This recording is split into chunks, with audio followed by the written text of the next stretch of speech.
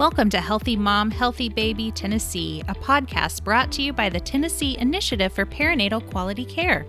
TIPQC exists to improve health outcomes for mothers and infants in Tennessee through our Quality Collaborative that will identify opportunities to optimize maternal and infant outcomes across our state and is funded under a grant contract with the state of Tennessee.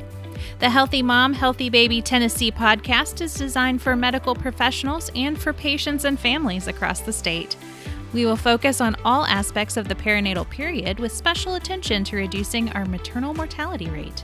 This podcast is brought to you through a cooperative agreement with the Alliance for Innovation on Maternal Health. Welcome to this week's episode of Healthy Mom, Healthy Baby Tennessee. I'm your host, Amanda Nally. This episode, we are joined by Dr. Etoy Garrison to discuss implicit bias in maternal health care and the training program that she helped develop to address this important topic. Dr. Rolanda Lister, the TIPQC Officer of Health Equity, leads this discussion. Let's listen in. Well, good afternoon, Dr. Garrison. We're so happy to have you on TIPQC's Healthy Mom, Healthy Baby podcast. And we're just going to go ahead and get right into our conversation about implicit bias training. So first of all, Dr. Garrison, why don't you tell us a little bit about yourself and how you got inspired to do this work? Sure. Thank you for having me. It's really a pleasure to speak with you about implicit bias and maternal health. So I'm happy to be here. So I am an obstetrician gynecologist originally from Chicago, and I trained at the University of Chicago for residency, and I trained at University of Illinois for my fellowship in maternal fetal medicine. And then I moved to Nashville in 2005 and joined faculty at Vanderbilt, and I've been here ever since. And I have a strong interest in medical complications of pregnancy, really treating high-risk moms. And my practice is focused on managing patients with various medical conditions, particularly interested in diabetes in pregnancy. But then I'm also interested in how the care that all moms receive, and I'm interested in the impact that race and ethnicity and language have on maternal health outcomes. And so I was recently appointed to lead the diversity task force for the Department of OBGYN at Vanderbilt. And the task force actually reports to one of the many diversity committees at the medical center. And we really have been charged with thinking about how we deliver care to our patients, making sure that healthcare is equitable and just and fair, and making sure that we not only deliver good healthcare to our patients, but that we educate ourselves and the medical community so that we can do the best that we can for our patients and for everyone. Thank you so much for that introduction into your work. How would you say that implicit bias affects maternal health? Like, what are some of the evidence behind that? How do we know that implicit bias is actually something that affects maternal health?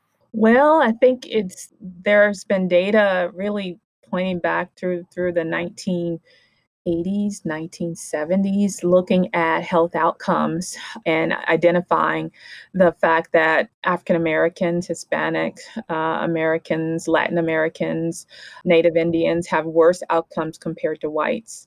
So that data has been around for a long time. In the past, we would attribute it to some of the social factors that can affect your access to care or that can affect your quality of care in various hospitals. But now, over the last few years, there really have been a lot of studies that have attempted to control for those social factors, the demographic factors that separate us from each other, like, your level of insurance or your education or where you live, all those factors that can make you more likely to go to one doctor as opposed to another, or one hospital as opposed to another. And they found that for African American women, and Latin women and Indian women, when you specifically look at health outcomes in obstetrics and gynecology, we still tend to have worse outcomes. So it's not just the factors that make you unique as a person, but it's really the concern is that maybe there's something inherent in that relationship that you have with your healthcare provider that can make it more likely that you won't receive the same care that someone else will. Well, that is definitely eye-opening to know that even after you correct for those social factors, that we still see those differences in healthcare outcomes. That's a really sobering thought. So, what, in your opinion, are among some of the solutions in order to mitigate the bias? And really, how do you differentiate bias from racism in medicine? Okay, that's a good question. I probably good to tackle the second question first. How do you differentiate bias from racism? And that can be very challenging. So often with bias, you have conscious bias and unconscious bias. And with bias, it's kind of, we all have that. Like, you, as you grow and develop and mature and learn, you make split decisions that help you get through your day, preferences that you develop over time, that help you become a functioning individual. So bias is not something that you can avoid or eliminate, or that you would want to eliminate, because you've got to be able to think quickly in various situations. But the challenge with bias, especially unconscious bias, is that there's a tendency to not only make a choice, but to disadvantage people as a result of your choice. So it's not, I want the green salad compared to something else. Right. It's, or not that I want to eat my dinner before the dessert, but it's that you make a decision to give one person advantages that you don't give someone else, because of these various factors that have very little to do with the situation at hand. So you may make a decision to spend an extra 15 minutes with the patient that you wouldn't spend otherwise, or you may make a decision to give someone pain medication, whereas you may decide that the other person can wait. Mhm. Kind of on a more practical level, when you're thinking about what happens in a hospital with between a physician and a patient, or between a nurse and a patient.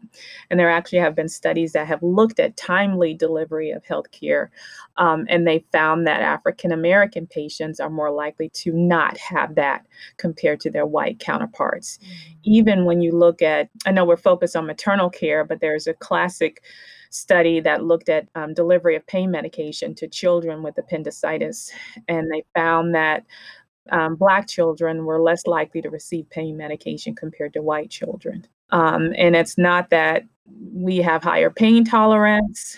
It's not that we can't communicate our pain. The concern is that the providers taking care of the Black children weren't as attentive, Mhm. and felt as if it was more important to prioritize other tasks. And that's what we want to avoid. Knowing that there are systemic inequalities for people from communities of color, you really don't want that to cross over into the hospital environment. Every patient who comes to the hospital has a need that needs to be met, that should be met.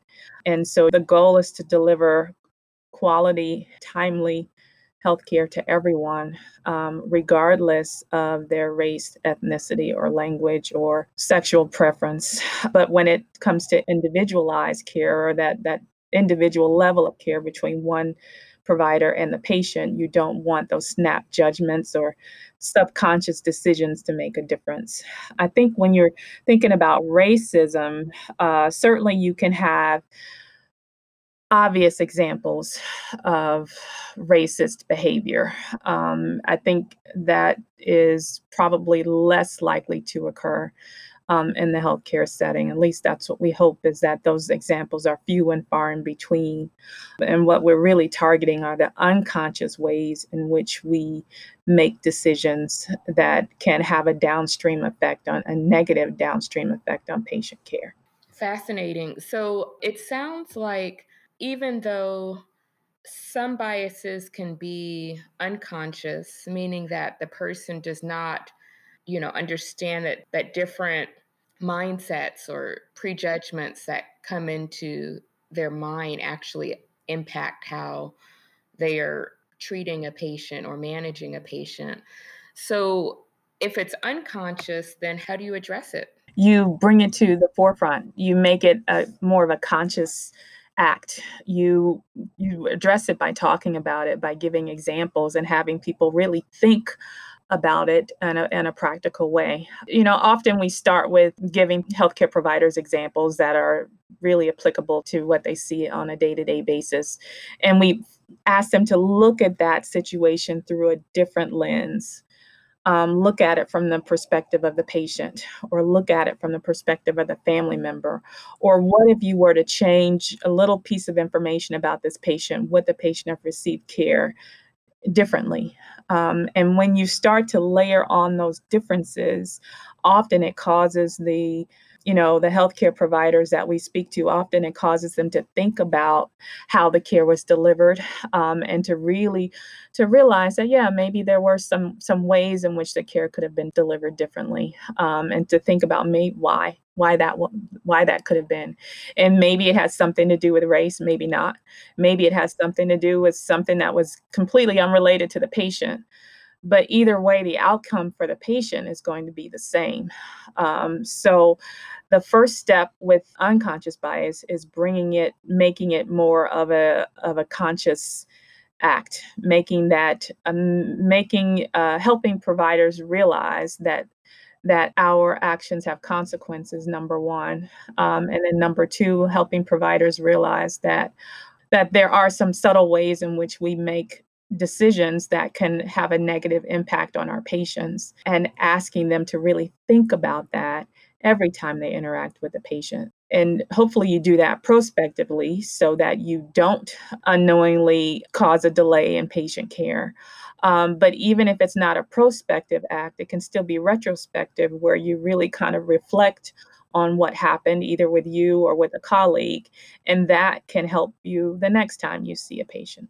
Do you find, and I know you do a lot of unconscious bias training for the department, can you tell us a little bit about the program that you were wanting to implement in order to teach unconscious bias training to providers? Sure, absolutely. So I think it's probably helpful to start with what Vanderbilt has been doing for the last few years. They have several really robust departments that are focused on diversity, health equity. The Office of Inclusion and Health Equity has been tasked with providing unconscious bias training to faculty and staff at the medical center. And to date, they have trained over 10,000 faculty members, employees, residents, medical students at the hospital. The Department of OBGYN at Vanderbilt partnered with the Office of Inclusion and Health Equity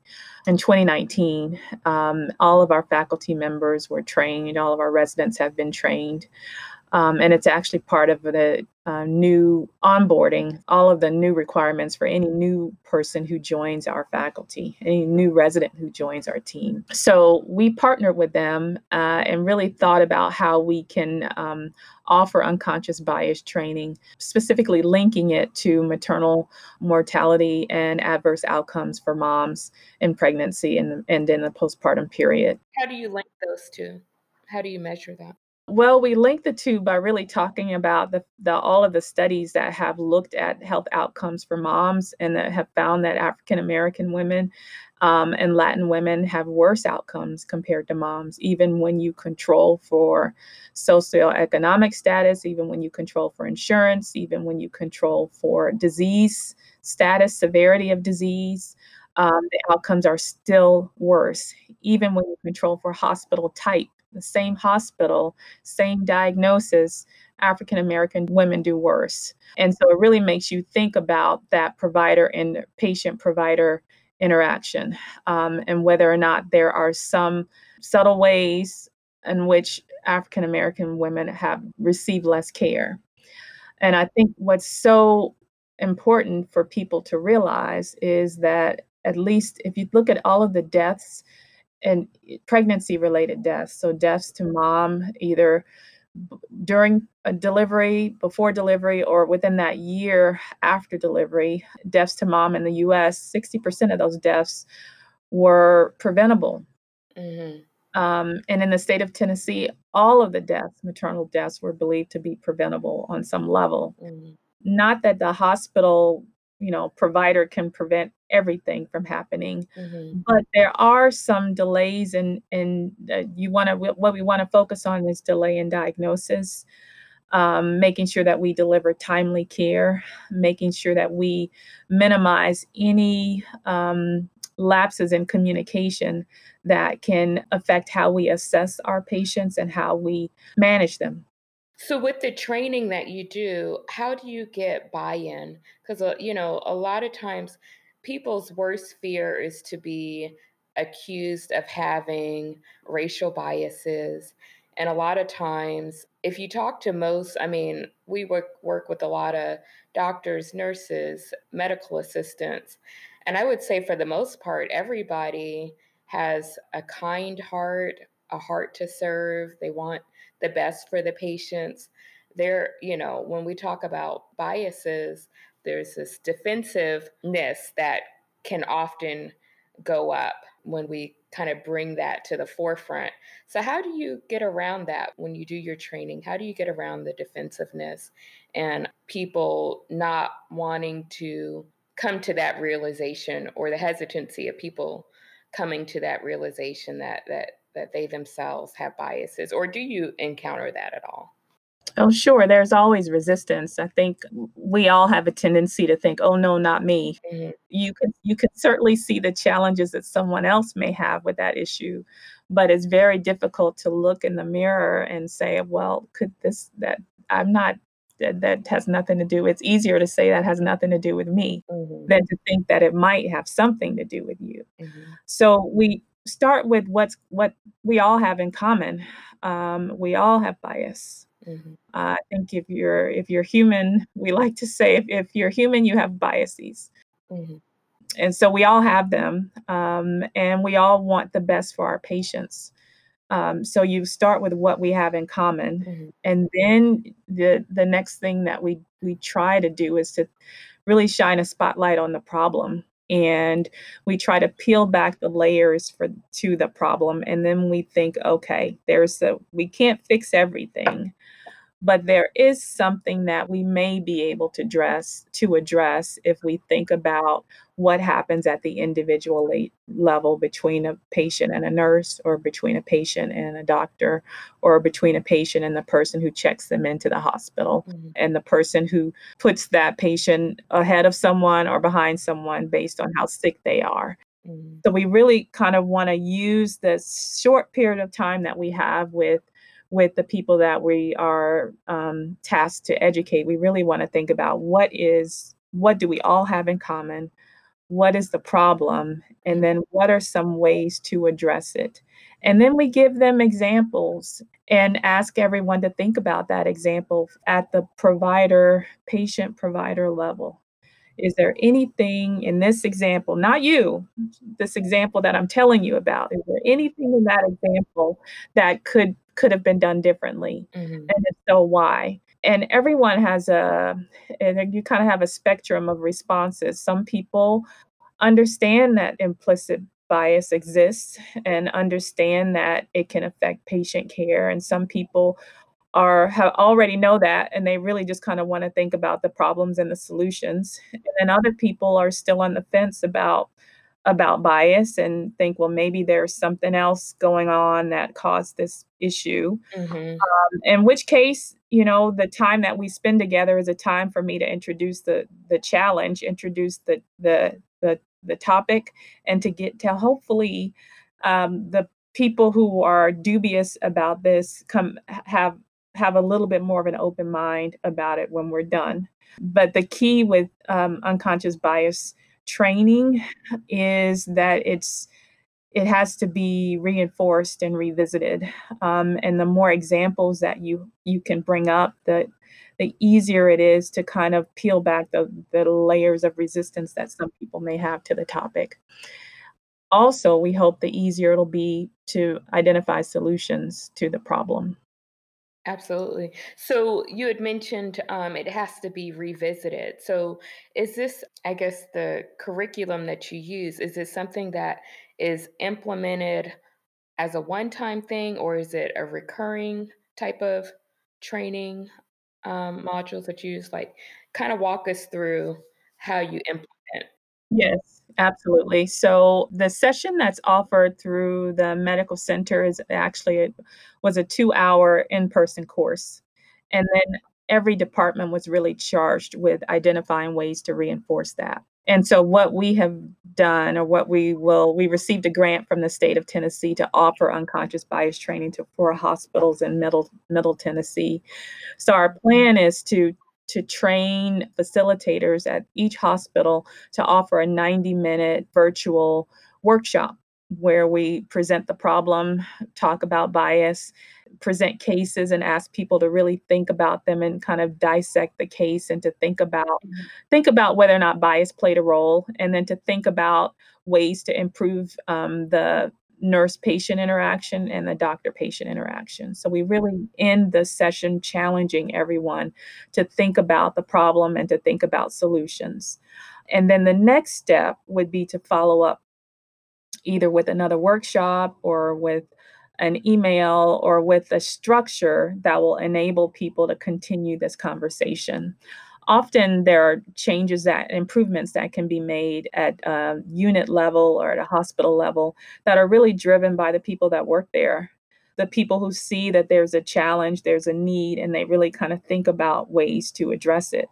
And so that's what we hope to spark with this is that you have a formal opportunity for education, Mhm. and then we offer a formal way to follow up with that. And then we give people all of the participants and avenues so that they can reach out to the workshop leaders with ideas about ways to improve care. So that's the first step is to kind of have this grassroots effort where everyone is thinking about it and problem solving. Mhm. The next step would be to look at it from a systemic level to identify a problem and then to see is there a systemic response that we can offer that is going to improve care for every patient. Mhm. So an example would be looking at the fact that you have a high percentage of women who are in the post-delivery period who present with complications, Mhm.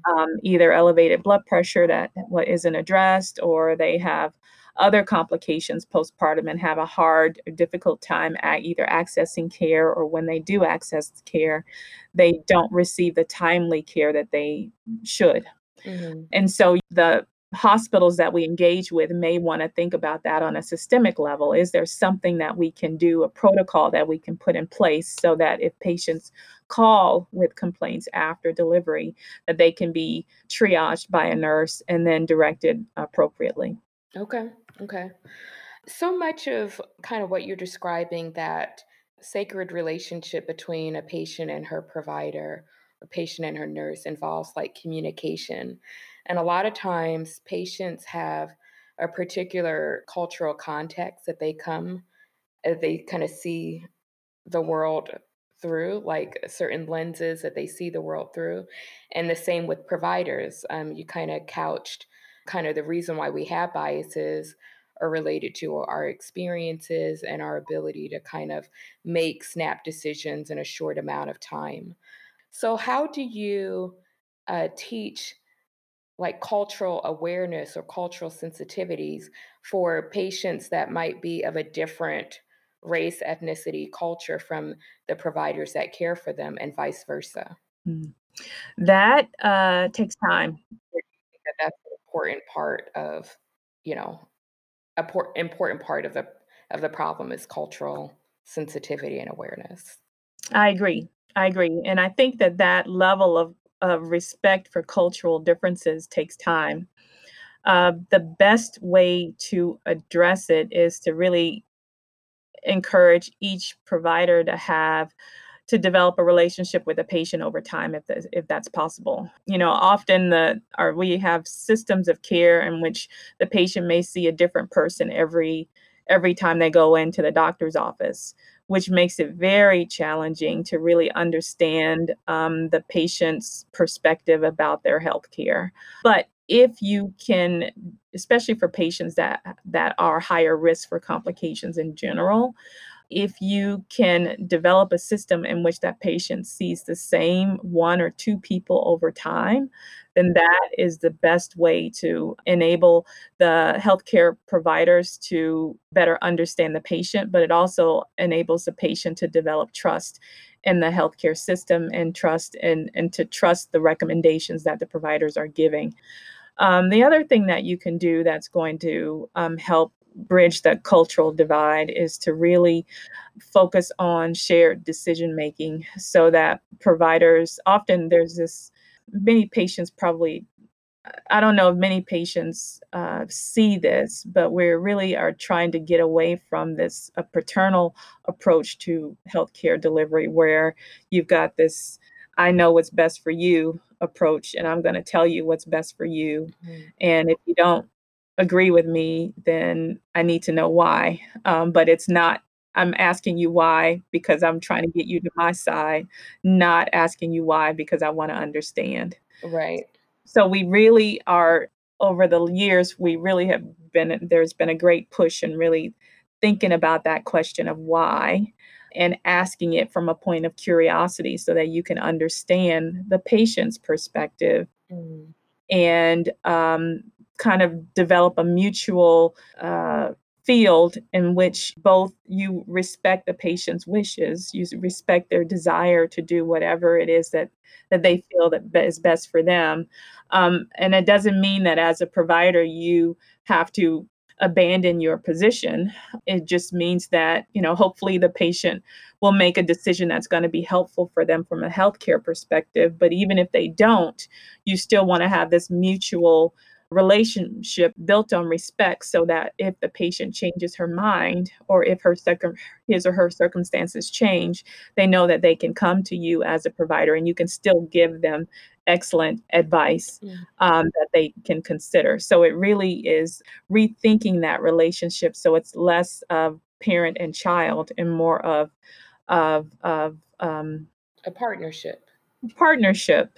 Yeah, it's more of a partnership, and, even knowing that it may not end result may not be what the physician wants or what the nurse wants, but the end result hopefully will result in an outcome that is better for the patient, even if it's just a different level of understanding or having the patient receive information that they didn't have before. Mm. That may need to be the win that the provider gets is that yes, at least I've given you this information, I've given you something to think about, and you let me know when you're ready to move forward in whatever way feels comfortable for you. Yeah.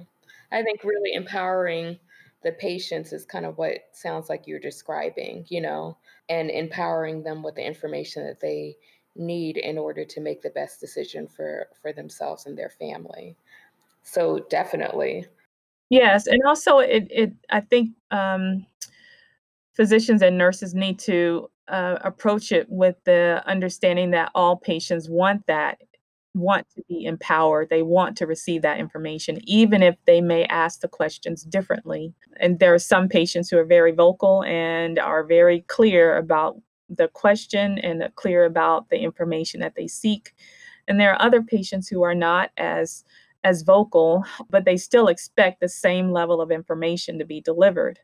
And so it's up to each physician, each nurse midwife to really develop that relationship with the patient that's built on respect. Even if it's your first time meeting the patient, you want to really ask open-ended questions so that you can gain information that will enable you to meet the patient's needs.